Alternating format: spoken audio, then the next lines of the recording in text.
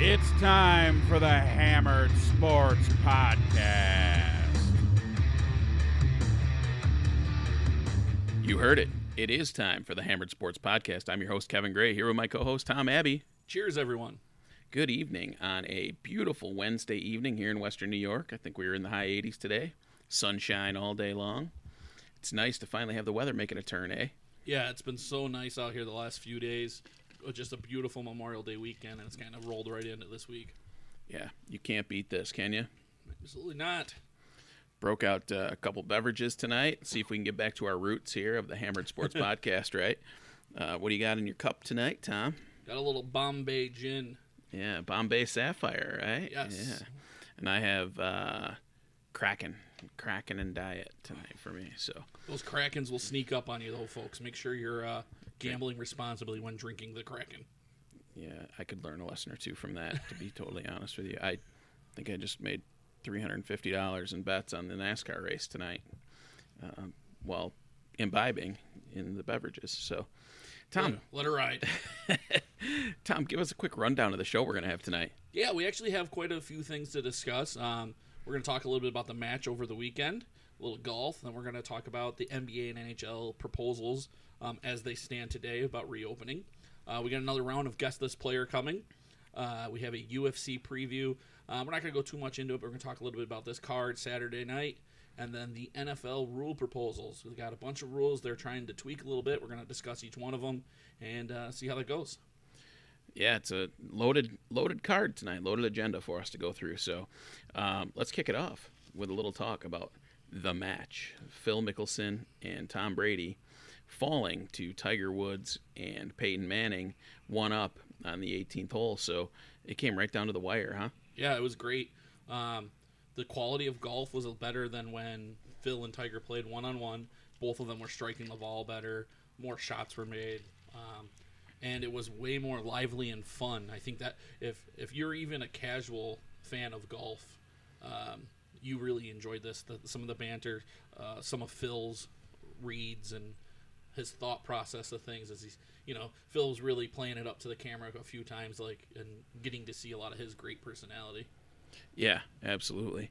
So, Tom, check your mic really quick. Is that on and registering? It just looked like it was reading low. So, little inside baseball, folks. So, yeah. So let's talk a little bit about that. It was so much fun to watch. I sat here with a couple of my buddies. We had 4 or 5 of us sitting around watching the match, and it was just so much fun from start to finish. When you see the team jump out early with Tiger and Peyton, you could see that it looked like Tom Brady was feeling the nerves early on. Wouldn't you agree? Yeah, he definitely, you could tell that he felt a little bit out of his element with some of it in the beginning, but obviously a very good athlete. Kind of the competitive side of him took over, and he dialed in a little bit. That long, what was it? It was eagle, right? Or birdie? Oh, when he made the eagle putt after Mickelson knocked it on the green and even won. Before that Hole-in seemed to loosen him up. Oh, it ended up being a birdie. Yeah, yeah. He had to chip out or take a penalty stroke, and then he holed it from the fairway. Yeah, that definitely helped the nerves a little bit. Once you get one good one in, you're like, all right, I can do this. Let's go. How fun was the commentary back and forth? He's like, shut up, Chuck, after he nails it, because Chuck was talking about what Charles Barkley wanted a piece of him on the golf course. He was going to give him strokes. Yeah. I mean, it was a lot of fun. Justin Thomas was great. It was nice to see him open up a little bit out there too. Like, he was funny. Everything about it was entertaining. They raised $20 million, which is just crazy. Yeah, great number raised for COVID relief, and the entirety of the show was just entertainment. It was 5.5 hours of entertainment, and I enjoyed every minute of it. So I think partially with the lack of live sports, anything I was going to be excited for, but they put together a really good product, and they need to keep doing this. Yeah, and I think that there's Phil Mickelson already kind of went at some guys on Twitter saying, hey, who's going to be my next partner? And tagged like Jordan and Steph Curry, and there's a couple others I can't think of. Romo, I think, was one of them. So, I mean, there's definitely some want for them to do this again. And you and I were talking about this, that this could definitely be something they do every year, a once-a-year little thing that would be a lot of fun. Yeah, and to me, it looks a lot like the Skins game used to look, with the exciting, fun entertainment, banter, guys talking. Lee Trevino was amazing in those Skins games back in the early '90s. He was so entertaining to watch. You'd have like Nicholas and Trevino and Chichi Rodriguez, Yeah. and Gary Player or something playing in a Skins game. And boy, talk about a fun, entertaining show. And these guys reminded me of that. They brought me back a lot of years, and even the casual golf fan could enjoy this, and the stuffy, golf elitists, I think that they enjoyed it too, whether they want to admit it or not. So I thought it was a success all around. 6 million viewers, which is an insanely high viewing number. Yeah, absolutely. I mean, I would imagine they wouldn't always get that number if they do this every year. The fact that there's nothing else going on and this was the first one, but I mean, you'd still be able to do 3-4 million every time, and definitely keep people entertained and interested. Yeah, undoubtedly, it was just so much fun to watch. I don't know. I had some action on it. There was all kinds of things that you could bet on. Yeah. I took Mickelson and Brady because, my thought is at plus 140 or whatever I got him at, it was worth it because you don't know what you're going to get out of the amateurs, and Sure. You figure that Phil and Tiger are going to play pretty much on a level playing field. But I did win some nice prop bets throughout the course of it as well, with closest to the pins and longest drives. So it was they're making it fun with the gambling side, the gambling angle on these events now as well. Yeah, and then seeing them play a hole with one club was so interesting to see. Yeah. The different choices in clubs. I couldn't believe that first one. Tiger played it with a 4-iron. Yeah. That was crazy to me, but he did well on that hole, and it's just odd. But a little wrinkle, and that was what's fun about it. It was serious. They played competitively. Obviously, they all wanted to win. You could tell. You could see those juices start flowing with about 6 holes to play. Yeah, but as Mickelson and Brady started to tighten it up, you could see that everybody was like, "Hey, we're in this to win this thing." yeah. So that was fun, but they also added some wrinkles to make it entertaining and not just your average golf match.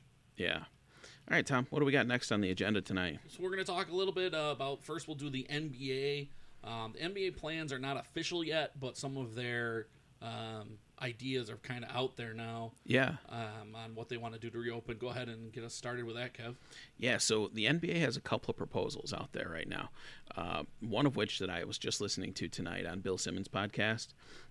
Kevin O'Connor was on the podcast, and he floated the idea of a World Cup style tournament for the NBA to determine their champion this year. And that would be 4 divisions of 5 teams. So the top 20 teams would be in this World Cup style format, and the top 2 teams from each group would advance to the second round of the playoffs, essentially, and then you would play it out with the top 8 teams from there. So to me, that seemed like a really great format, a lot of fun. It doesn't bring back some of the teams that are really the bottom dwellers in the NBA right now, but it does add a little bit of spark. And what it would be is the top 20 teams, so there would actually be 12 teams from the West and 8 teams from the East. Yeah. So that would get the best 20 teams in. The 20th team right now is San Antonio. I don't know if I want any part of Greg Popovich coach team with DeMar DeRozan on it and LaMarcus Aldridge as the 20th best team in the NBA right now. In a round-robin format, they would play each team in their division twice, and so it would be 8 total games, and then the tiebreaker would be your regular season record. Yeah. So it sounded like a really fun format. The other proposal that I heard was the top 28 teams, Tom? Or were they going to do all 30? I think they're going to do all 30. Yeah, I think Cuban's proposal was all 30 teams are in some type of a tournament format where the teams that are outside of the playoffs right now, what was it, Tom? Like 6 through... I can't remember exactly what his format was, but it was an interesting kind of twist in bringing all the teams back, and they would play in a tournament for the top. Was it 7 and down or something like that? I think 7 and under. Yeah, 7 through 16 or something like that in each conference would be playing a play-in tournament essentially to get into the top 8. So there's some really interesting proposals out there. Another one is the top 12 teams from each conference and having the teams play at the bottom end trying to get into the playoffs. I think they had, what was it, 7 through 12 playing in a play-in format as well. Yeah, the play-in format seems to be picking up a lot of kind of momentum here as we get closer to it. Originally they were going to say they said they were going to try to announce something Friday, but now it sounds like that's getting pushed back. It does seem like they're going to try to play, do the hub city kind of deal. Disney has been talked about a lot. Yeah, pinpointed it. It seems like that's where it's going to be. With their relationship, obviously, with ESPN and ABC already being Disney, it makes a lot of sense to put them on there. But I think either way, they're definitely going to be playing. We're going to have some playoff basketball. There's going to be a champion this year. The timeline is cool, if you ask me. We're talking about that. Go ahead. Yeah, July 25th is the tentative start date, somewhere in mid to late July. But the 25th seems to be like the drop-dead date for them. If they can't get going by the 25th, they're pretty much going to have to scrap it. But they want to get going by the 25th of July with the final game on the 20th of September of the NBA Finals. Then the NBA draft on the 25th of September, and then NBA free agency 5 days later. So it could be a crazy, fun. Can you imagine September? I mean, we've got golf majors being pushed back then. I think the U.S. Open is in September now. You've got the NFL, presumably college football. Maybe baseball is up and running some sort of abbreviated 82-game season. The problem is the offer that came out yesterday from Major League Baseball owners seemed to be really, really shorting the players with their salaries. So yeah, that baseball is going to be tough because they make so much money off of fans due to the just volume of games they play. That they're really going to be short on some of their income more than some of these other teams. I don't think their TV revenue is close to what the NBA and NFL do. Right.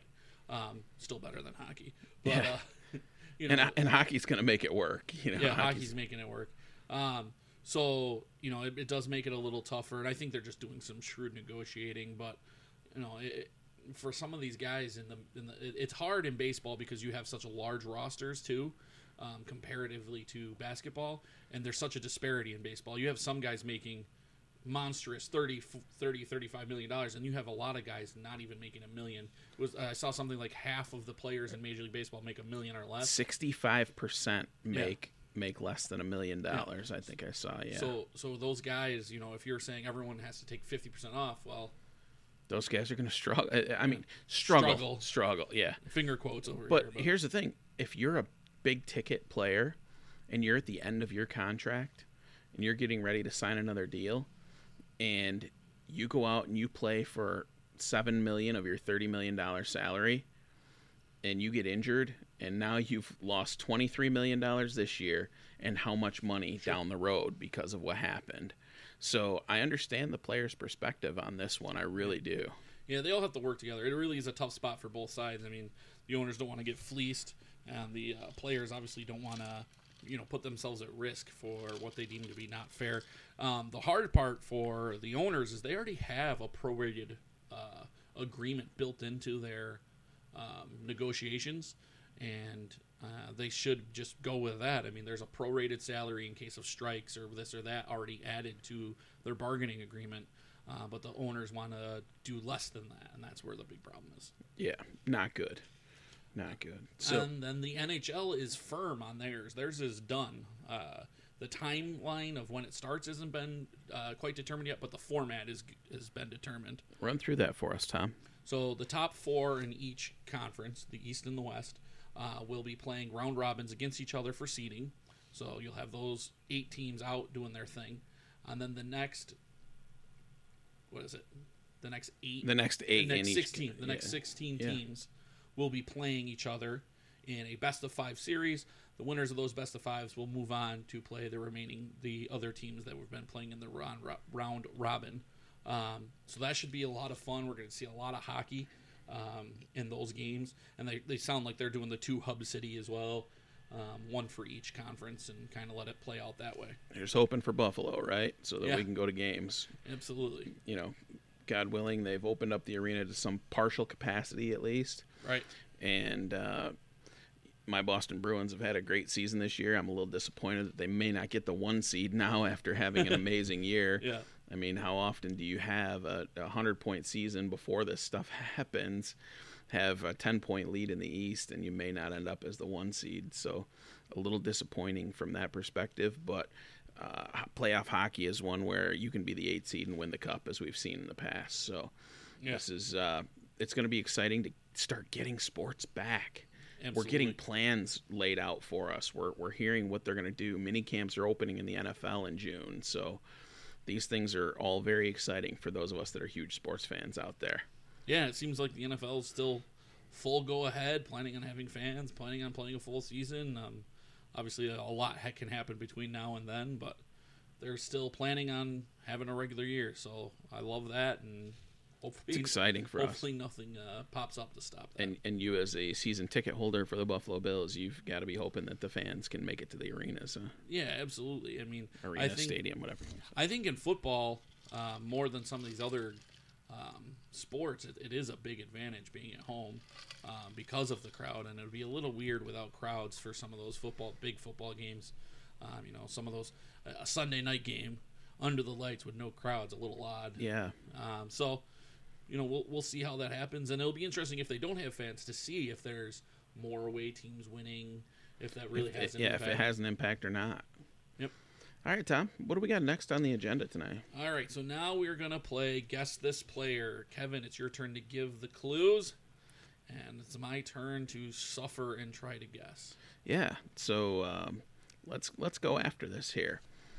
The category tonight that I selected is Maxwell Award winners for the best player in college football, meaning any position, whoever is deemed the best player in college football. The first player is a quarterback. All right. Who passed for 11,762 yards in his 4 years of college, 95 touchdowns and 39 interceptions. In his senior season, he passed for 37 touchdowns and 7 interceptions with 3,426 yards. In the NFL, he passed for 3,043 yards, 12 touchdowns, and 17 picks in 8 seasons with 5 different teams. Tim Tebow. No. I thought I pegged it off the jump. 5 teams, though. It's quite a merry-go-round there for someone highly touted. And I will preface this with all of these are 2000 and more recent. That's kind of our baseline. We're going back 20 years is the max that we'll go back. Yeah. I'm not trying to kill anybody over here. Right. Okay. 5 teams, only 3,000 yards. I gotta ask questions here. Are they still active? No. Okay.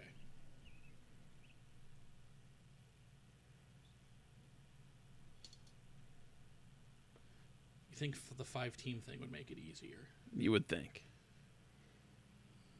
I had to give you a bone with that one. Yeah. Let's see here. Did they play in the SEC? No. I want to pinpoint the conference, but I don't want to waste all my questions right. there either.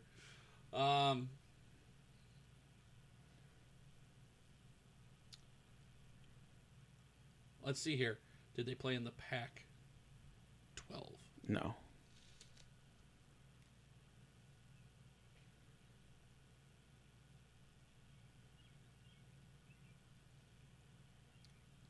Big 12? No. You're killing me. So I'm going to just assume Big 10. I guess, yeah. And I'm going to tell you that you will not get the conference correct. It's got to be the Big East when it was still available, huh? 5 teams.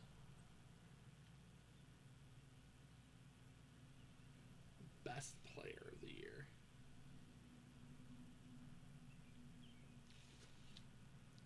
Those NFL stats, there was no awards to go with them, right? No Pro Bowls, no. No, nothing.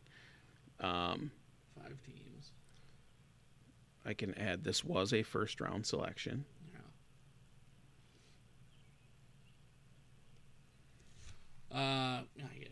yes or no question. Crap.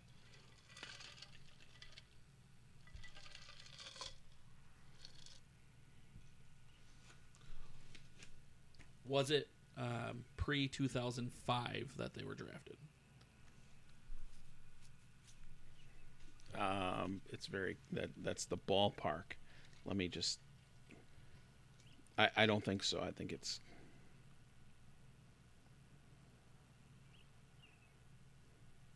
Let me check. No. So it's after 2005. Yeah. They're already out of the league.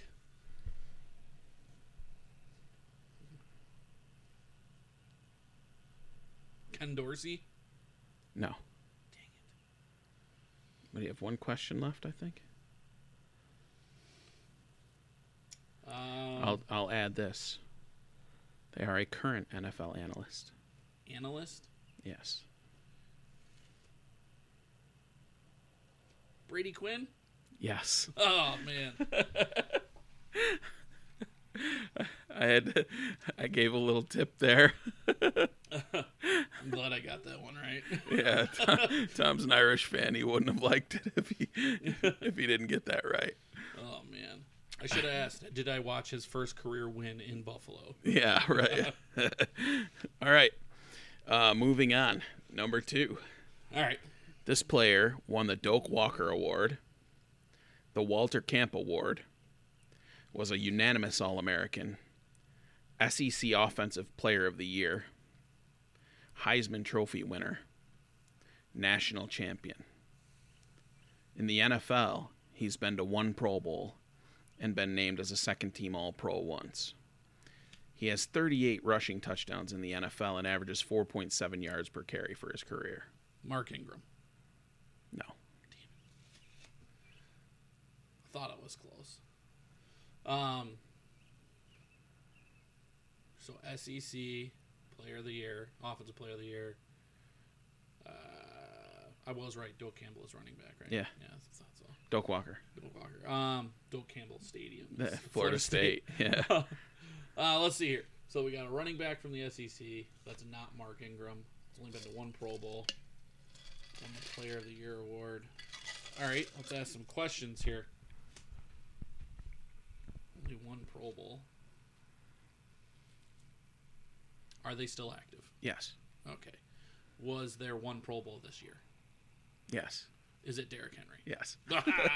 I was close with Mark Ingram. Yeah. That had me on the right track. Yeah, I think I narrowed it down a little too much there. It's hard. Yeah. Number 3. This player was the SEC Offensive Player of the Year, NFL Man of the Year, Ooh. 4-time Pro Bowler, 2-time Super Bowl participant, 57,023 passing yards, 366 touchdowns, and 244 picks. What were those NFL yards again? 57,023. 366 passing touchdowns, 244 interceptions. Eli Manning. Yes. Ah. I gave you some layups tonight, honestly. I gave you a couple SEC ones. That last one was a good pull, though. Yeah. Yep. It's hard because you don't know which clue is going to give it away. I know. When you're setting up the clues, you're trying to figure out, like, how much am I going to give? Yeah. I tried to throw you off by saying 2-time Super Bowl participant. Not winner. Yeah, or 2-time Super Bowl MVP. You know, like, oh, how many of those are there out there? I got 6 guys to guess from. Yeah. So that was that one, I might have been a little too soft on you. So in 2 weeks, I'm coming strong. Great. All right. Tom and I are going to take a quick break, and we'll come back after the break. And Tom, what do we got left? We're going to talk a little bit about some UFC. They've announced both a fight this weekend and then a pay-per-view coming up. And then NFL rule proposal changes. So yeah, stick with us. We'll be right back. Are you a business owner looking to ramp up your online presence? Websites, social media, video, and more?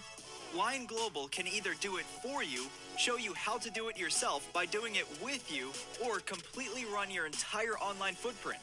And we guarantee a 200% ROI, or you don't pay us to help you.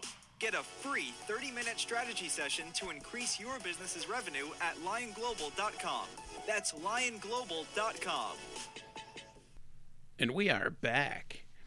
And thank you once again to our sponsor, Lion Global.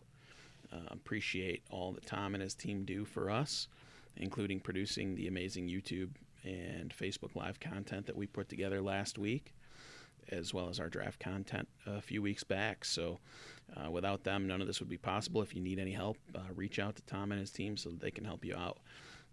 Also, Buffalo Dietitian. Rachel does an amazing job putting out great information for everyone every day. So follow Buffalo Dietitian on Instagram or go to buffalodietitian.com for more details on what Rachel can do for you. Tom, time to move on. What do we got? We're going to talk a little bit about the UFC card coming up this weekend. They do have a fight night the 30th at 9 p.m. The main event. It's going to be a really fun one. Tyron Woodley and Gilbert Burns. Two guys can really finish some fights. Woodley, the former champion. Gilbert Burns been around for a long time. He's very good. It should be interesting to see both of them face up against each other. Yeah, and I'm just pulling up BetDSI right now to take a look and see what kind of fight lines we have here and see if we have any opportunities to make some money here. So on BetUs, I have Woodley's minus 190 favorite. Yeah, minus 196 here. So we've got a couple of fights here that are noteworthy to talk about. Katlyn Chookagian, who just came off a big fight, a month ago in that first card back, right? Yep. She came up short, and now she's an underdog again at plus 111 against Antonina Shevchenko. Yeah, the champ's older sister. Yeah, is this a thing where is Chookagian a good bet here at plus 111? So I'm not really familiar with Antonia. I don't know if I've ever seen her fight. I don't either. So it's kind of, I think first time in the octagon. So I definitely want to, look into it. But I mean, she's very good, very skilled, been around. Not going to be, nothing's really going to throw her off, I wouldn't imagine. Yeah, the rest of the card is really, it's pretty soft. There's not a lot of names that you'll know. I like Louis Smolka, who's on this card, and he's a huge underdog in this role at plus 221 against Casey Kenny, who I'm assuming is an up-and-comer. I'm going to take a stab on Louis Smolka on that fight just because I know that he can slug it out, and he's not a bad fighter. Yeah, I'm interested in the Jamal Hill and the Klidson Abreu fight. That should be a really good bout. Both of them, give me any fight at the 205 weight class, I'm in. Yeah. Because they can do everything at that weight class. And they're both on the come up, so it's very interesting to see them fight each other. Like we've talked about before, a lot of times these guys in these situations fight people who are, gatekeepers. Yeah. And they're fighting each other this time, and I think that makes that fight just that much more interesting to me, to see which one kind of comes out on the other end and, continues their climb. Tim Elliott's on this card as well. So, a free card on a Saturday night here. On ESPN. We've got Blagoy Ivanov fighting against Augusto Sakai. Yeah, a couple of ranked heavyweights going at it. Yeah, so you've got Ivanov, who is maybe not your typical heavyweight, 6 TKOs, 6 submissions, and 6 decisions in his 18 wins. His most recent loss was to Derek Lewis via split decision, so he went the distance with the Black Beast, who has got a ton of punching power. And then he won a couple of back-to-back decisions against Tai Tuivasa and Ben Rothwell. Prior to that was a loss to JDS by decision. Yeah. So he's fought some good fighters these last 4 fights. Yeah, so he's solid. It's going to be interesting to see if Augusto Sakai has what it takes to hang with him. Ivanov is not probably going to be he's not one that you're probably going to want to play in your DraftKings lineup because he's just not a knockout guy. He's probably not going to get that spectacular finish. On the other hand, Augusto Sakai is coming in on a 5-fight win streak including knockout wins over Chase Sherman and Marcin Tybura, and a decision win over Andrei Arlovsky. Sakai's on a roll here, and he's got 11 TKOs. He's won 3 decisions. He has 1 loss on his record to Cheick Kongo in 2017. Cheick Kongo, for those of you that haven't been watching UFC for a long time, used to be the man. He was a great fighter. So that's no. He was a Nagano back in the day. Yeah. Just crushing people. And he's not somebody that you should feel bad about having a loss on your record to him. So 14-1 with the only loss to Cheick Kongo via split decision in 2017. So, over 3 years ago now. And I like Augusto Sakai in this fight. I think that he's a great play here at -110. And I love Spike Carlisle on this card. Kevin's favorite, because he is the alpha ginger, Spike Carlisle. Yeah, right. He's riding a 5-fight win streak. His last fight, he won in 1:25. He has looked very good. I think this is someone they're trying to build around a little bit. He's got the personality. He's a little brash, a little outspoken. The UFC website even has like a picture of him leading into this fight card. So he's in that third bout against Billy Quarantillo, who's obviously no joke in his own right. But Spike Carlisle, somebody I definitely I remembered the knockout a couple months ago, and I've been waiting to see who would fight again. So it's really exciting that it's this quick of a turnaround for him. He's +115 in this fight too. So yeah, and Quarantillo, he hasn't fought really a lot of names that you know. Right. But he's got 10 finishes in his 13 wins. So this is a guy that, he can fight. So I don't think that it's I don't see the odds don't make sense to me, because I like Carlisle in that fight as well. And Carlisle right now, you can bet at +115. Yeah. Quarantillo's -139. So there's some betting opportunities here. So Hammered Sports picks for this card: Spike Carlisle at +115, Caitlin Chukagian at +111 for me, and Augusto Sakai at -110, which will be my biggest bet of the night. All right. Yeah, I mean, depending how the night goes, I mean, you might even put something on Burns. I mean, Burns is so good; he could definitely win that fight. And +155 for a fighter that good, it's definitely worth a look. Yeah, I don't see why you wouldn't put a piece on it, especially if you've won on some of the earlier wagers that we've given you. Don't get me wrong, Woodley's one of my faves, but Burns is nasty. But here's another thing: Tyron Woodley has not been finishing guys. No, not like he did in the early part. Over 4.5 rounds. This going the distance is +145. Yeah. That's another option to get some action on too. Yeah. So if you like Woodley, I'd be playing the over 4.5, because he's just going to control the bout. If you want to take a shot on Burns, then take the +158 to win the fight outright. Those are the only two ways that I'm betting that fight. I'm not laying the -190 on Woodley, even though I think he's the class of the fight. Yeah, they just announced all the fights for June 6th. We'll get into them next week, but pretty solid pay-per-view card. What's the main event, Tom? Nunes and Spencer battling out. Oh yeah. So, Nunes is amazing. I would imagine she's a fairly large favorite coming into this fight. No doubt about it. I would guess probably +600 or better. I don't know if they're up yet or not. I can take a quick gander and see if they're up yet. She, -588. Yeah, BetUS has her -600. Yeah, wow, that's pretty good. I should do that for a living or something, right? And Cody No Love Garbrandt against Rafael Assunção. That's gonna be a great fight. Yeah, Garbrandt as a favorite, and then you've got a couple of fights that are very evenly matched. A lot of good matchups. A lot of people we know. Going at it here. Sean O'Malley and Eddie Wineland. That fight, how much fun is that fight going to be? O'Malley's been awesome, and Wineland will just get in there and slug with anybody, right? Right. And, I like this card. I can't wait to talk about it in more detail next week. So, Tom, you're going to take the lead here on the NFL rule changes. Yes. So the NFL's getting ready to vote on some rule changes, so we're going to go over them, kind of weigh in our opinions on them here. The first one, which was to expand defenseless player protection to a kickoff or punt returner who is in possession of the ball but has not had time to avoid or ward off the impending contact of an opponent.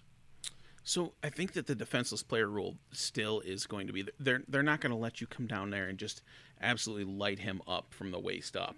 You know, I think that if you make a good, clean, hard tackle, I don't think that they're going to. The problem is, like you talked about, there's so much up for interpretation on that. I hate seeing a 15-yard penalty for something that was potentially a clean and, you know, not necessarily dangerous hit. Yeah, so that's my problem with this is, you know, how do you decide if he's had time to avoid or ward off impending contact of an opponent? Do we want football players running down there and standing there looking at the ref for the thumbs up that it's okay to tackle him? No. So it becomes a thing where it's an interpretation by each ref in the moment, and then that's when you lead to these problems where fans feel like their team was shortchanged or players feel like they're shortchanged. The pass interference rule is the most argued rule because it's all interpretive. And it sounds like they're taking that replay away, right? Yes, that replay's gone. Yeah, I think that's for the betterment of the game. At this point, you deal with it if you got a bad deal on the call, but the delay that was causing wasn't worth having that rule in place. They weren't overturning anything anyways. And if there's a blatant situation late in a game, they've got the fallback still with the booth reviews. So I think that's going to be an option still, right? No, it's going to be not reviewable at all. Not reviewable at all moving forward. Yep, yeah. So the whole reason that they put that in was that Saints-Vikings game, right? Yep. That would not be reviewable this year. Yeah, it's interesting. They put a rule in because of one situation, which is not uncommon in sports. The Chase Utley rule is commonplace. Who was Buster Posey at home plate. So there are players and particular plays that are the tipping point for rule changes, but they determined that this rule was not worth the delay and the it just turned out that interpretation. They couldn't overturn them. They can't overturn it because it's never clear. It's always gray area with pass interference, so you always just defer to the ruling on the field. Very rarely is it completely blown like that one that was so highlighted in the NFC Championship game. Yeah, you don't miss many of those. And, no. And the fact that it happened in an NFC Championship game is a utter travesty. Yeah, travesty was the exact word I was thinking. But what are you going to do? Yeah. Prevent clock manipulation. So it's going to prevent teams from committing multiple dead ball fouls while the clock is running. I think this Patriots rule, yeah. Yeah, this is a good rule. I love that it came back against the Patriots in the playoffs. That was awesome. Yeah. Kudos to you, Titans. But it's a stupid rule, so I'm glad they're getting rid of it. Yeah. Whoever thought of that? They're going to modify blindside blocks to prevent unnecessary fouls.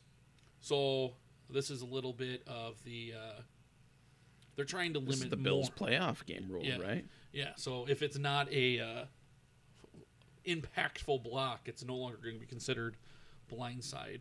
So thanks. There's got to be force involved in the block, right? You can't just get in the way and put your hands up and call it a foul. Right. Come on. Let's see.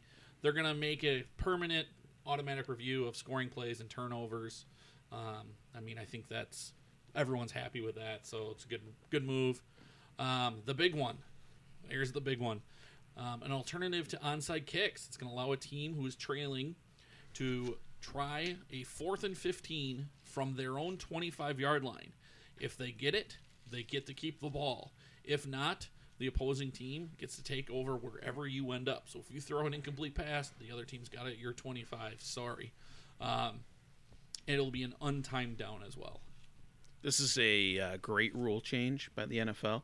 The onside kick has become obsolete in its current state. There are very few recoveries on expected onside kicks. You still have the opportunity for surprise onside kicks based on this rule, as far as I understand, right? Yeah, that's something that was actually listed as a question here. Would you still be able to do them? I think that's going to be discussed when they kind of make the rule and how they write it up. But I think they are going to allow it because the surprise onside kicks work, and they're fun. I mean, my solution to that is that any onside kick inside the last 2 minutes of the half or game have to be done in the new format.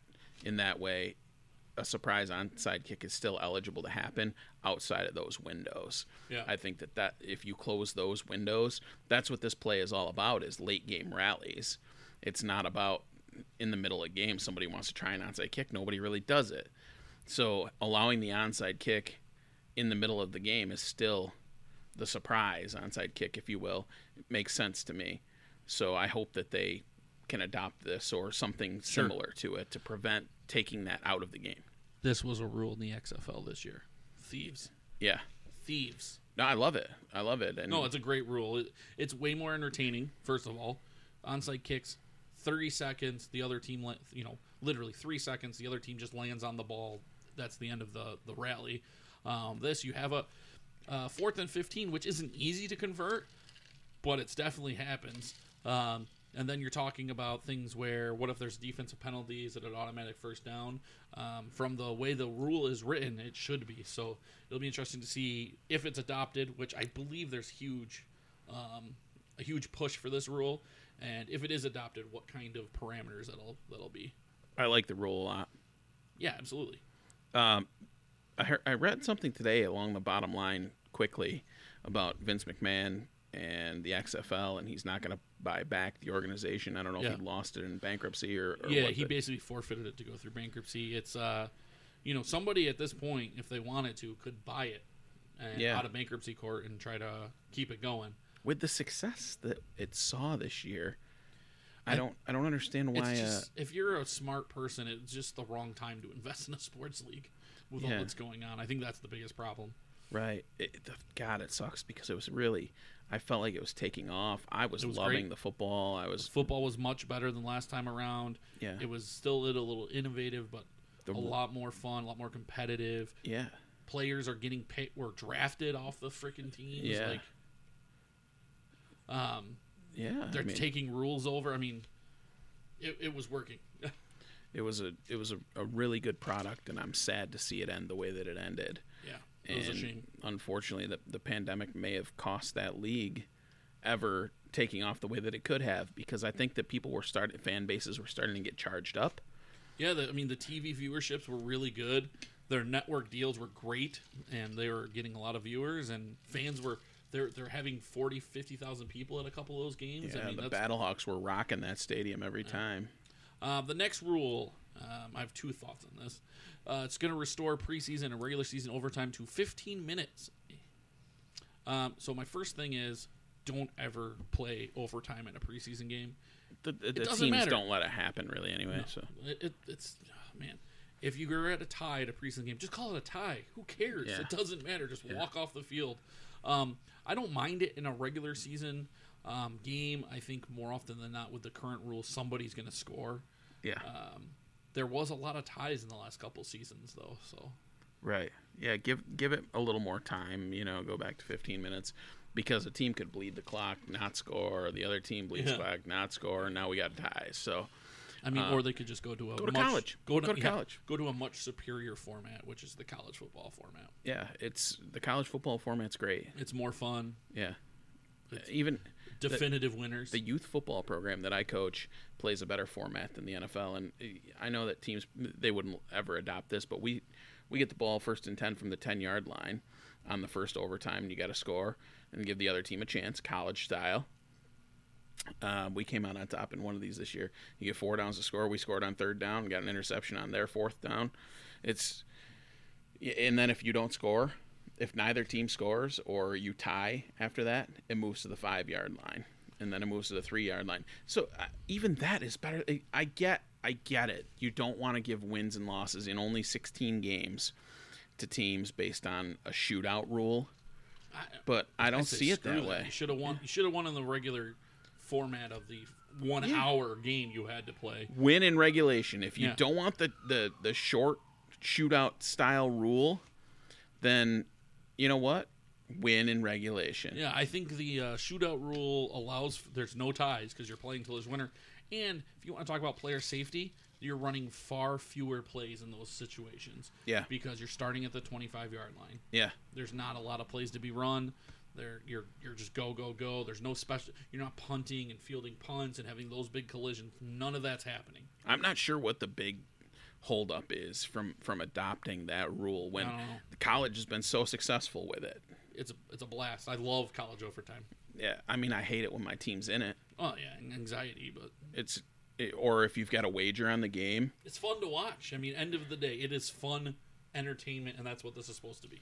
Yeah, no doubt. There's another clock rule. Provide the option for the defense for the game clock to start on a referee's signal if the defense declines an offensive penalty that occurs late in either half. Yeah, so the offense can't commit a holding penalty And stop the clock. and stop the clock. The defense could choose to have the clock restart when the ball's ready to play. Which is, I think it's a good rule. Makes sense. Yeah, it makes sense. You shouldn't give get the in- advantage to the team that did not commit the penalty. Right. Clock management you know what? No matter what, clock management situation.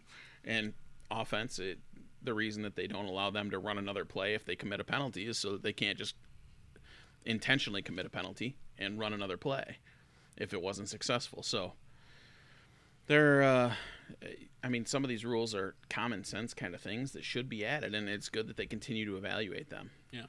The next two are about adding officials. They're going to add a booth umpire as an 8th game official to the crew, and to add a senior technology advisor to the referee to assist the officiating crew. We talked about this before. I'm all about getting as many eyes on the field and people in charge of stuff. Do the best you can. The more eyes you have on the game, the more likely you're not going to miss something like that Saints-Vikings play. Right. So, no objections. Yeah, no objections on either of those. So, nothing really groundbreaking. I think the two big ones would be the onside kick rule, and if they do change to 15-minute overtimes, that would have an impact on No on doubt. the season. That would be noticeable. Everything else seems to just be common sense. So, Yeah. that is it for today. Yeah, next week we'll wrap some of the UFC stuff. We'll talk a little more. Well, of course, we'll have another Name That Player, which has been wildly successful, if you ask me. A lot of fun. And what else do we have? Hopefully any NBA, NHL, baseball updates. Yeah, absolutely. Any kind of updates we get, we'll go over what we think and how it's going to work.